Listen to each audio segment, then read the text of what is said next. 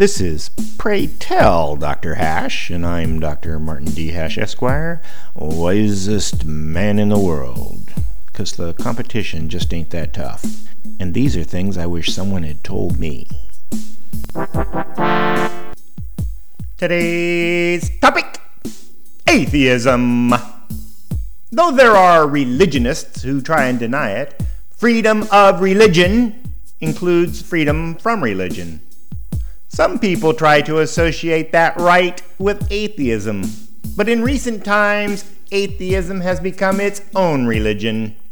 They proselytize, they have believe it or else evolutionist dogma, and they simply rely on faith that there is no God. And the atheists who vehemently deny atheism is a religion act just like religious zealots, rushing in to espouse their religion to anyone within earshot, claiming only they know the truth, and they are transcendent with a smug certainty that everyone else is misinformed or stupid. So how can anyone tell the difference?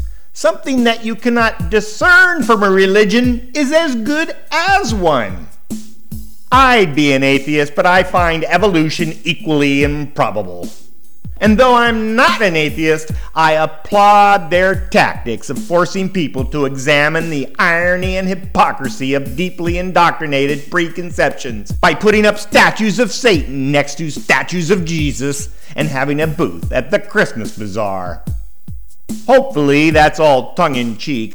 Otherwise, I'd rather take the invisible man in the sky explanation any day. Unfortunately, there's no debating atheists, like there's no debating creationists.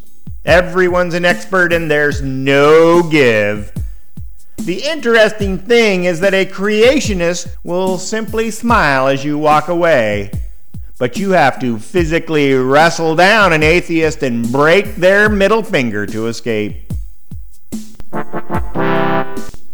For more, see my website at martinhash.com.